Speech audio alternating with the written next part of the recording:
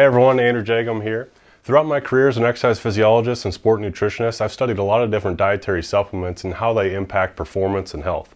And I want to talk to you about one of them in particular today, and that being creatine. Creatine is by far one of the most popular dietary supplements for athletes and even kind of fitness enthusiasts, and it's also one of the most well-studied and well-supported in terms of its performance benefits. But even with its popularity, a lot of people may not realize what exactly creatine is or what it does.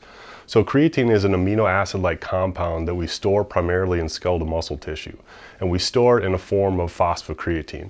And when we're exercising, particularly during high-intensity exercise, that stored phosphocreatine is helping to provide energy during those high-intensity bouts of activity.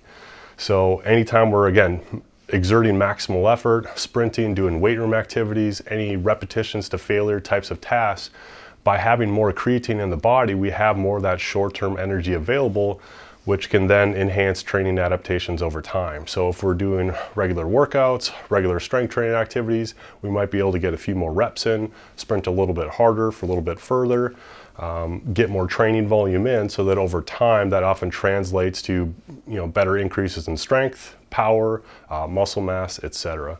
It can also increase kind of short-term performance output or power output during something like a 30-second all-out sprint task, any kind of repeat shuttle type tests. There's been some research to show benefits with those types of events and in activities as well. And so we can get creatine naturally within the diet. However, the most effective form is to really ingest it through supplement form, and then looking at about 5 grams of creatine per day tends to be the most effective dose.